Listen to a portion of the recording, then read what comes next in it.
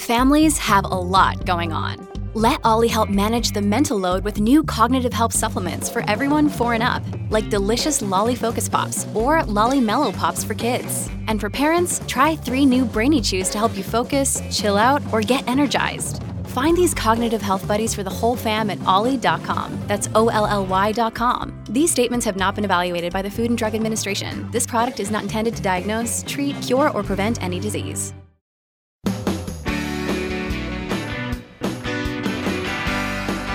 It's great to have you here on the Clark Howard Show. Our mission is to serve you and empower you so you can make better financial decisions in your life. After today's Clark Stink segment, I got something you won't want to miss, a way to potentially save a person's life with something found in a lot of bathrooms. But before we get to saving lives, I need to hear where I gave you terrible advice. I started to say something in terms of the bathroom. Oh, God.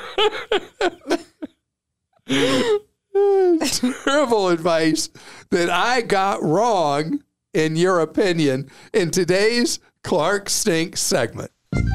I should have never encouraged you to speak. You must think I'm pretty stupid. You should be ashamed of yourself. Well, maybe I'm wrong. Maybe I'm wrong. Maybe you're right, pal.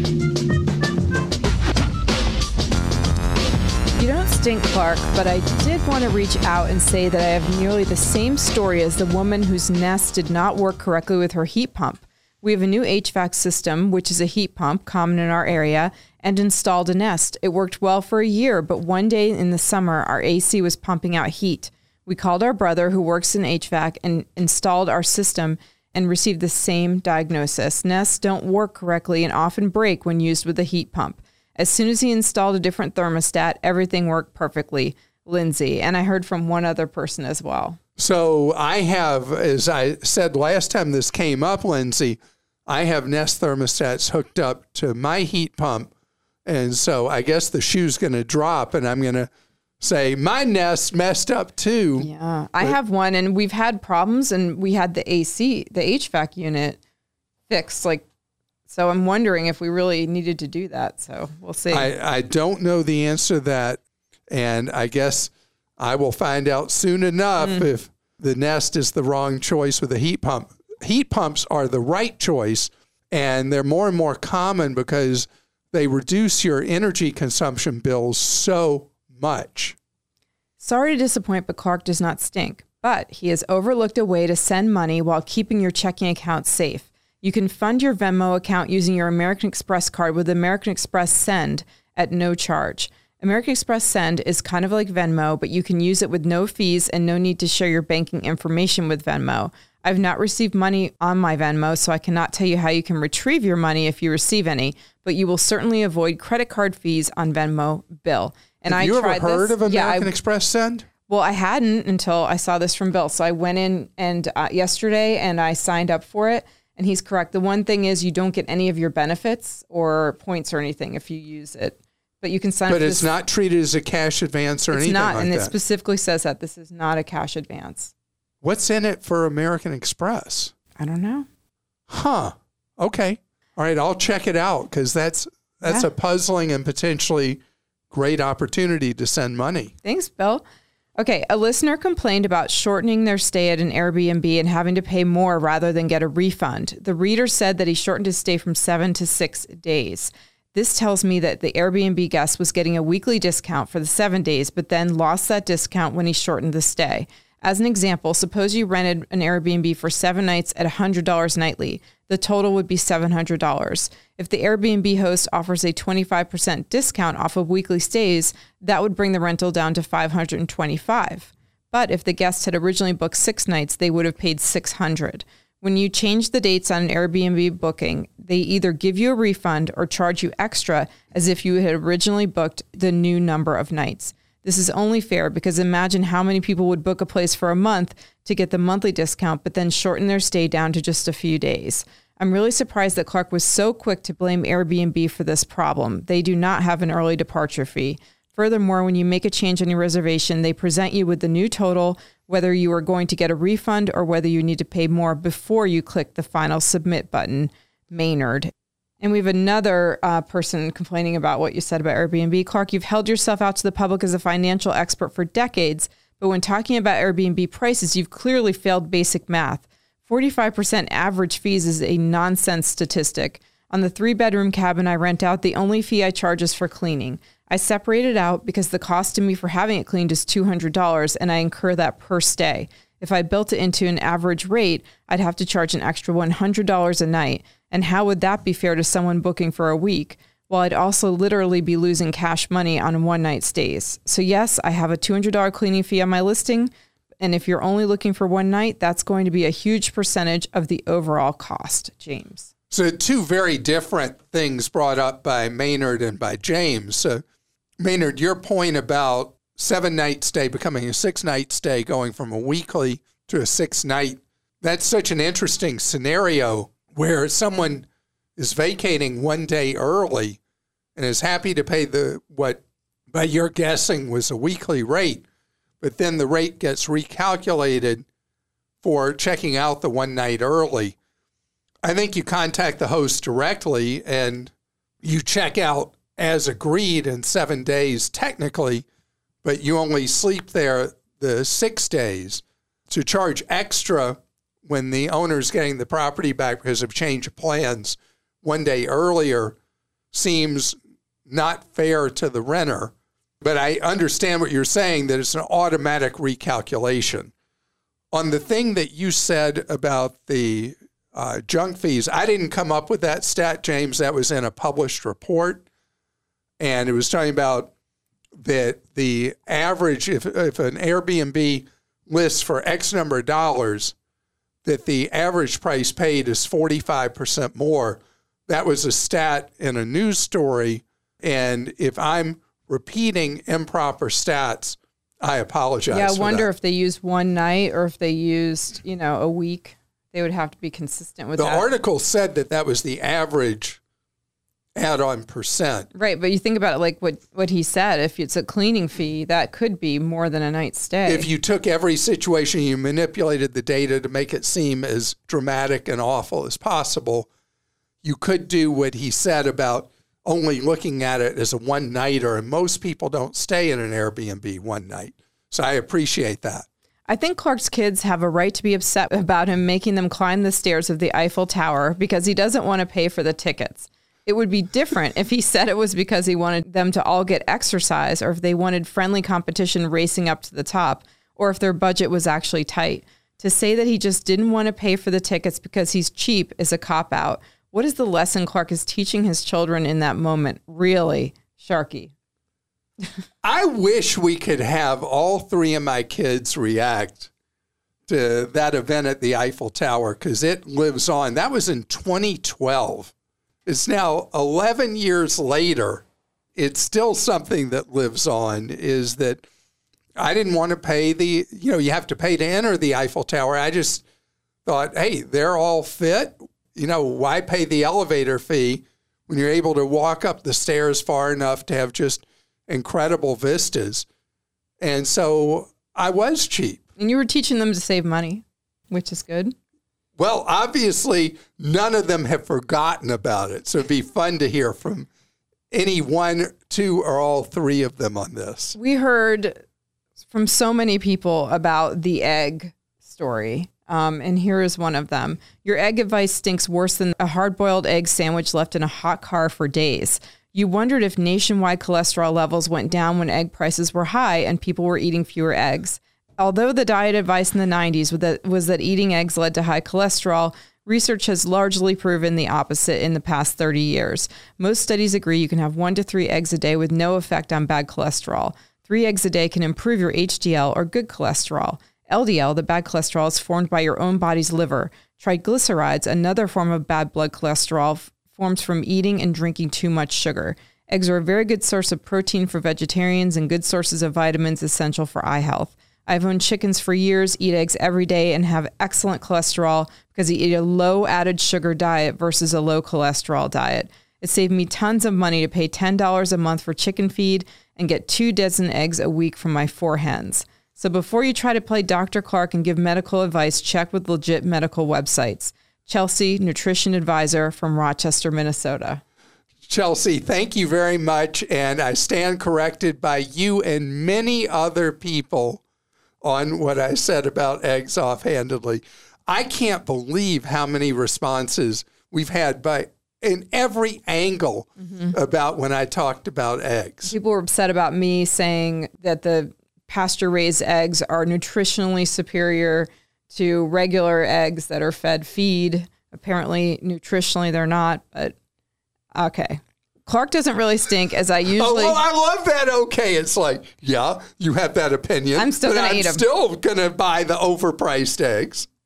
Clark doesn't really stink, as I usually come out smelling like a rose by following Clark's financial advice over the past 20 years. However, on a recent podcast, I heard Clark say that Amazon tries to hide the fact that most of what they sell is not directly through Amazon, but through third-party sellers. That is not true. While watching a streaming service on television, I saw a very prominent and frequently aired ad by Amazon in which a small business owner was demonstrating the fact that she had outgrown her food service kitchen and received a small business loan through Amazon to get a new kitchen so that her business could continue growing. Then there was the statement made on air that Amazon sells 60% of its products online for small businesses. Melissa, thank you. And ironically enough, we addressed this earlier this week that there's a new disclosure requirement that Amazon and all other online sellers have to have that clearly lays out that you're buying from a third-party seller. What Amazon is able to do for the third-party sellers is provide them fantastic fulfillment of their orders, even warehousing them for them, which allows people that are Prime members to get really fast delivery, 1 to 3 days, of third-party sold items in many cases. a lot of people very, very angry about your segment on the national debt. I'm a loyal listener to Clark, but Clark was a bit smelly on this one. He started his podcast with a good summary of our aging population and the challenges facing Social Security, Medicare, and our national debt.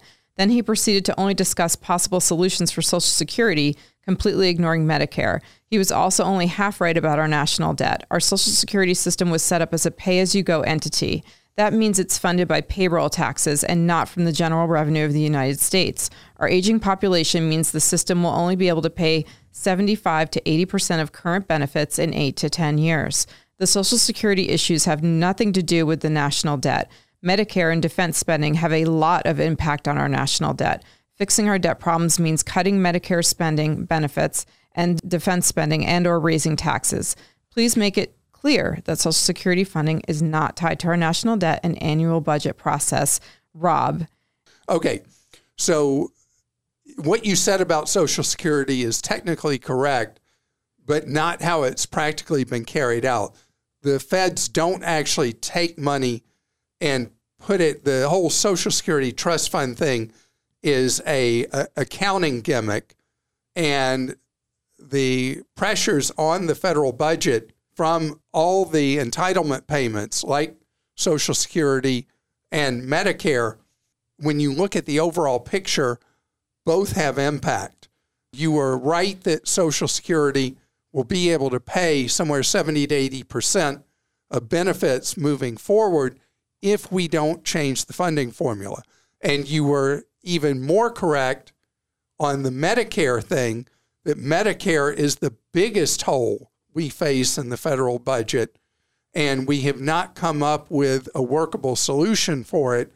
And I didn't have a clear, great answer on Medicare, which is why I said this is where the emphasis needs to be, is fixing the problems with Medicare and Social Security, although I did not offer a solution on Medicare because I'm still trying to figure that one out myself. I believe we need to spend more on national defense with the dual threats we face from the Chinese and the Russians. So I just wanted to address Rob's statement first. Sure. So let's hear the other one. Clark, you stinker. How dare you blame seniors for the U.S. deficit spending problem?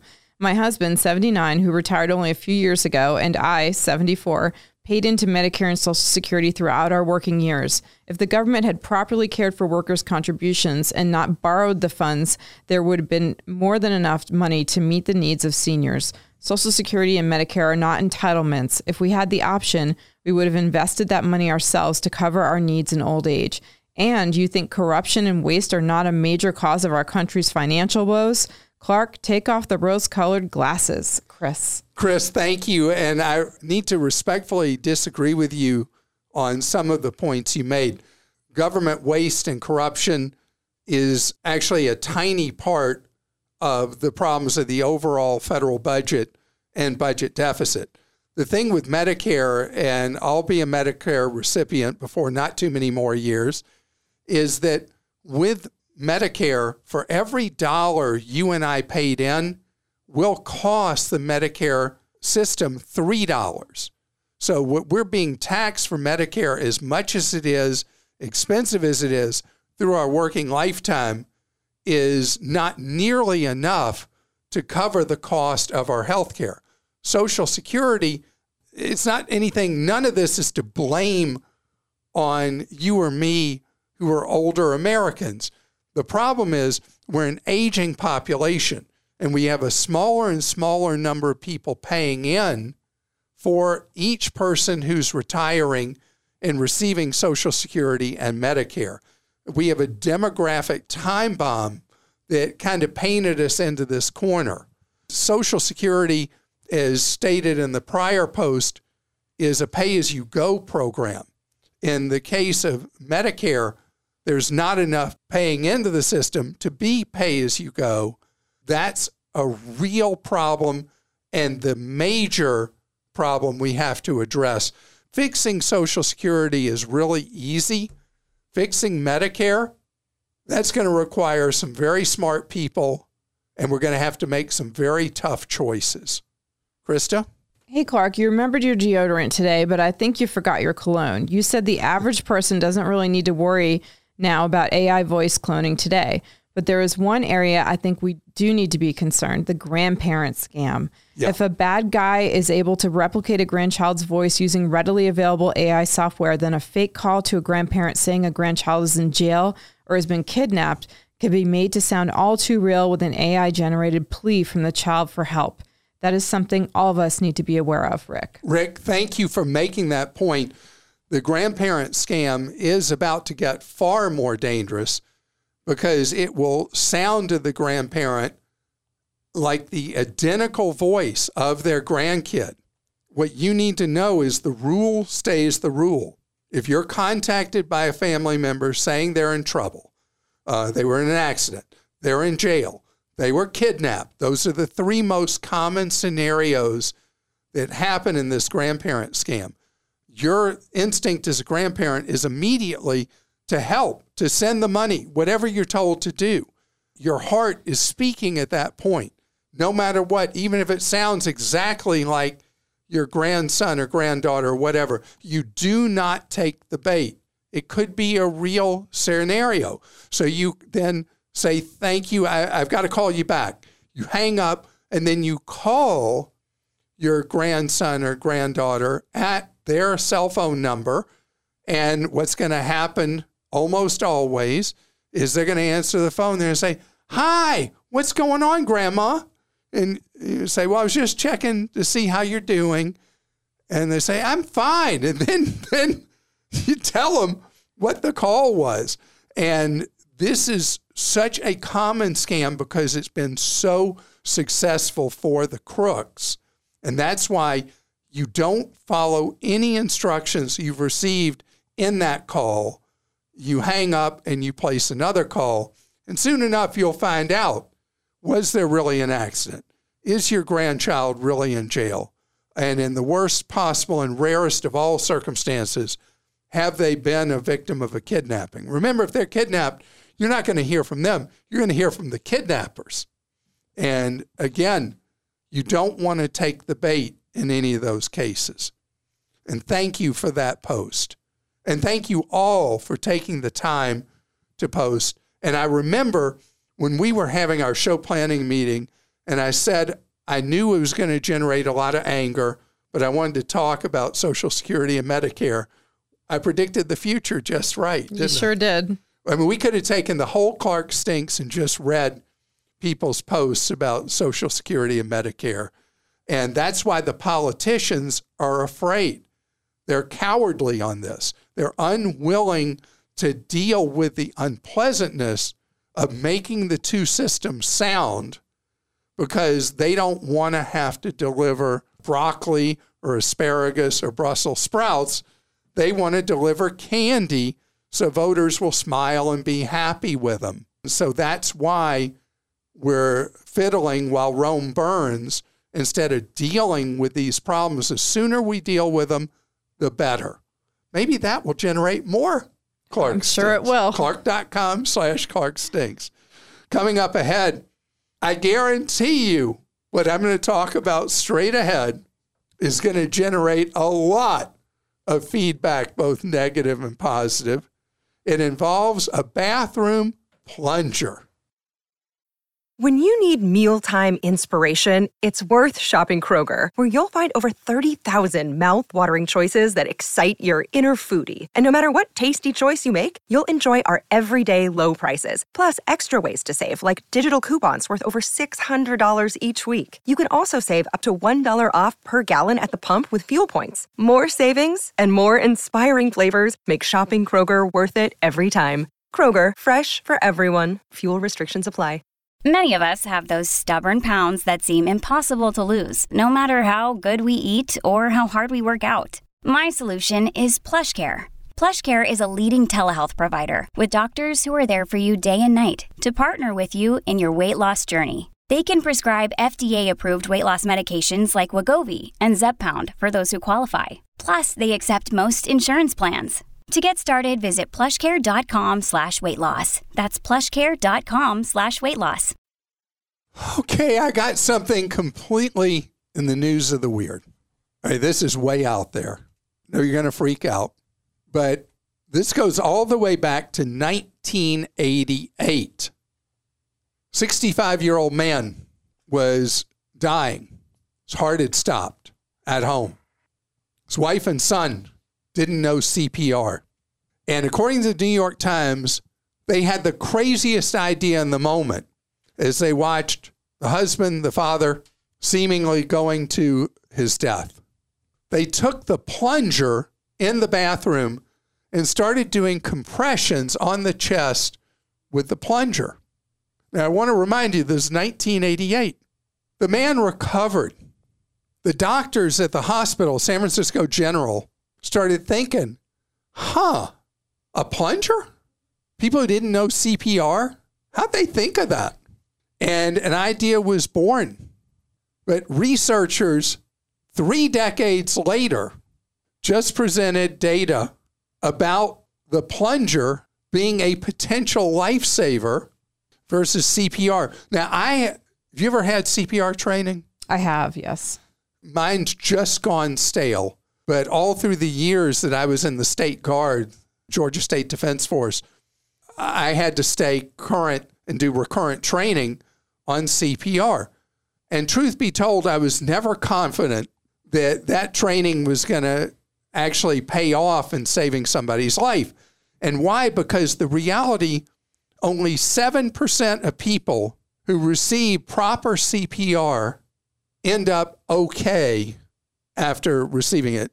93% either don't survive or never recover, full mental faculties.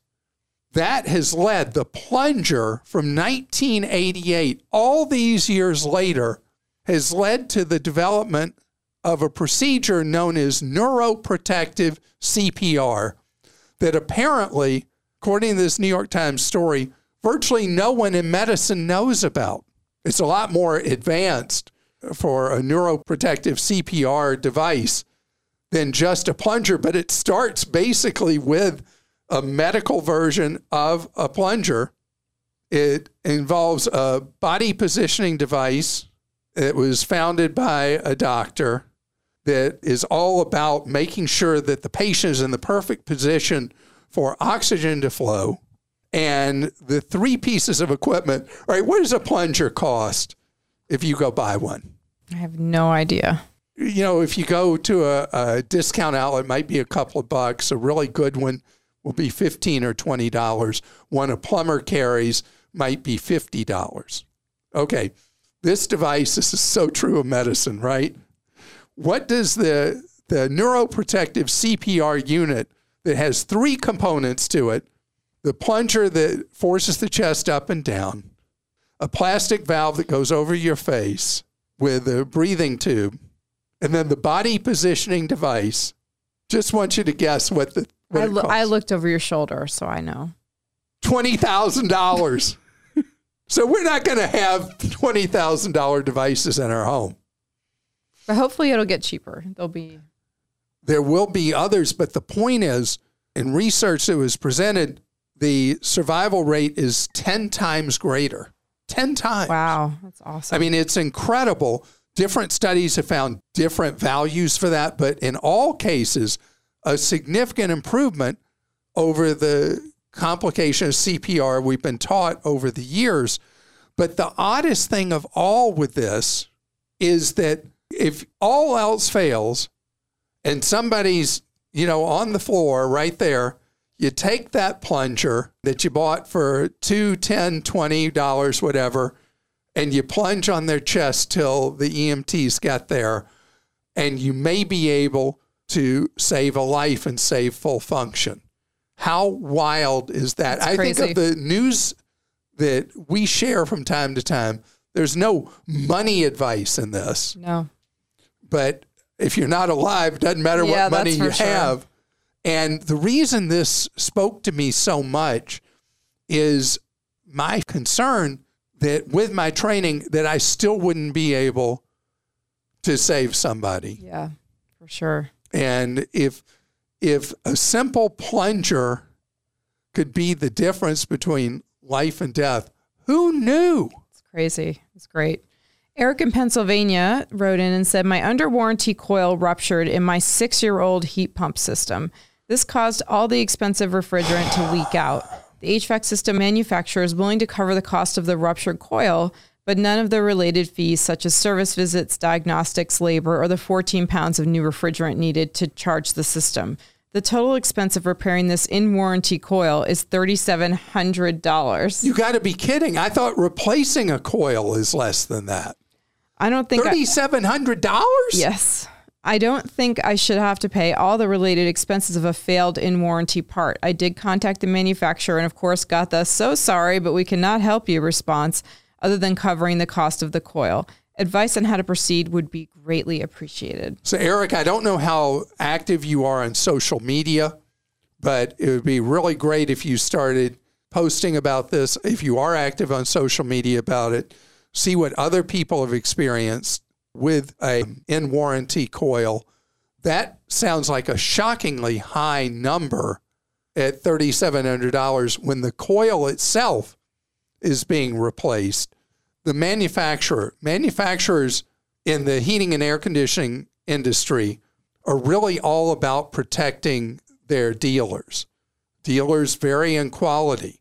I would like you to call other heating and air conditioning contractors and say, hey, I think my coil's bad. It's going to need replacing, but it's under warranty. What's it cost for the service visit and whatever else I need? What's typical that it would cost? You will be able to get a real sense. Is $3,700, because, we're out of my area of knowledge, that it sounds way out of line. I don't know, the refrigerant and everything else. I don't know. You ask others in the industry and you'll get a sense. Did you get ripped off? Obviously, it feels completely like a ripoff, but is that price similar to what other people might quote you? Or if you find out from other people, oh, well, yeah, the service visit, blah, blah, blah, that might be $1,200, let's say. And then you got charged $3,700. You got a real problem with the place that did the work.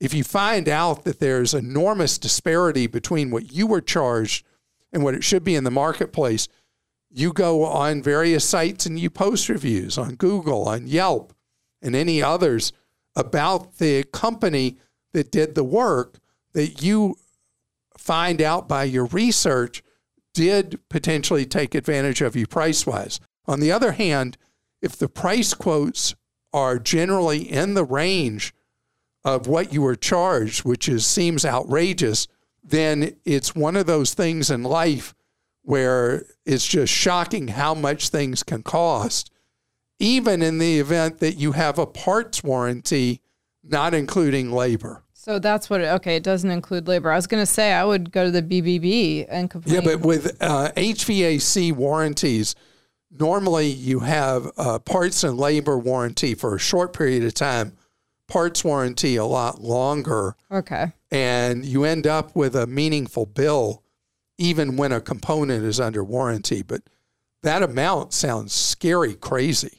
HC in Connecticut says, my 13-year-old daughter has earned a few $100s in commissions from sales of her paintings at a local gallery show. Isn't that awesome? I know.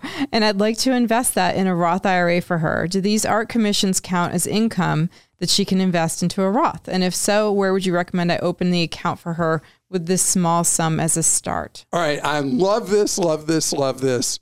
Normally you would take the expenses she has for canvases and art supplies and stuff like that and offset them against the income. Don't do that in this case. You want to report all the income essentially. And she's got a few $100s. You can go to Fidelity Investments, open a Roth IRA, a youth Roth IRA, and put that money in. You'll be the custodian of the account and put it in the Fidelity. It's the Target Index Fund that has a special name, but they have target funds. They have one that's an index version and one that's not. You want the index version. And the reason I say Fidelity instead of Vanguard or Schwab, Fidelity has such an emphasis on offering investment accounts for teenagers. And that's why I want Fidelity to be the choice for this. And you open it up, and then she can add to it over time in that Fidelity Roth IRA. And then eventually it becomes her discretionary account, meaning that you're no longer the custodian once she's an adult, and it's her money that she's already had the ability to start growing at 13 years old. I just love that so very much. And I'm looking up right now. Is it the Fidelity Freedom? That's it. Fidelity Freedom Index Funds. And it'd be the last year of freedom, which would be like 2065, 2070, something like that at this point, is the one that your money should go into. Christine Georgia says, I wanted to share a story to affirm your belief that kids can learn money management early and encourage your listening parents to start the process. My husband has always been frugal and started planning for our retirement before we even got married. He got even more serious about it when he started listening to you over 2 decades ago. Then came 4 children. He has hammered financial responsibility, saving and investing, and living below our means in their heads since they were young. As soon as the older 3 got jobs in their middle teens, he had them open IRAs and showed them the growth potential. They have been diligent about contributing as they continue to work, and they're excited to see their money grow. Our 4th child, our 14-year-old, recently got her first job. The first thing she asked was... Wait. 14? Yep. What is that? That's 1 year younger than I always made my kids get their first real job. That's really something, 14. The first thing she asked was, can I open a retirement account like my siblings? So, of course, she now has her own IRA. The young people are listening. Thanks for all you do, Clark. I absolutely adore this. And, your husband, Christy, has to be so proud of the kids all having the attitudes about money. I find that in the same household, kids have very different attitudes about money, one to another, but your kids have got it, and it will change the trajectory of their lives, creating so much financial independence over time. Having built that habit young, live on less than what you make, and build up that money with it compounding repeatedly over their lifetimes, it creates a whole different financial security down the road. I want to thank you so much for being with us today. If you enjoyed our podcast, I hope you'll consider leaving a review. And if you don't like it, visit clark.com/ClarkStinks. And remember what we're about. It's all about what you just heard in that last post. You learning ways to save more spend less, and avoid getting ripped off. Have a great one.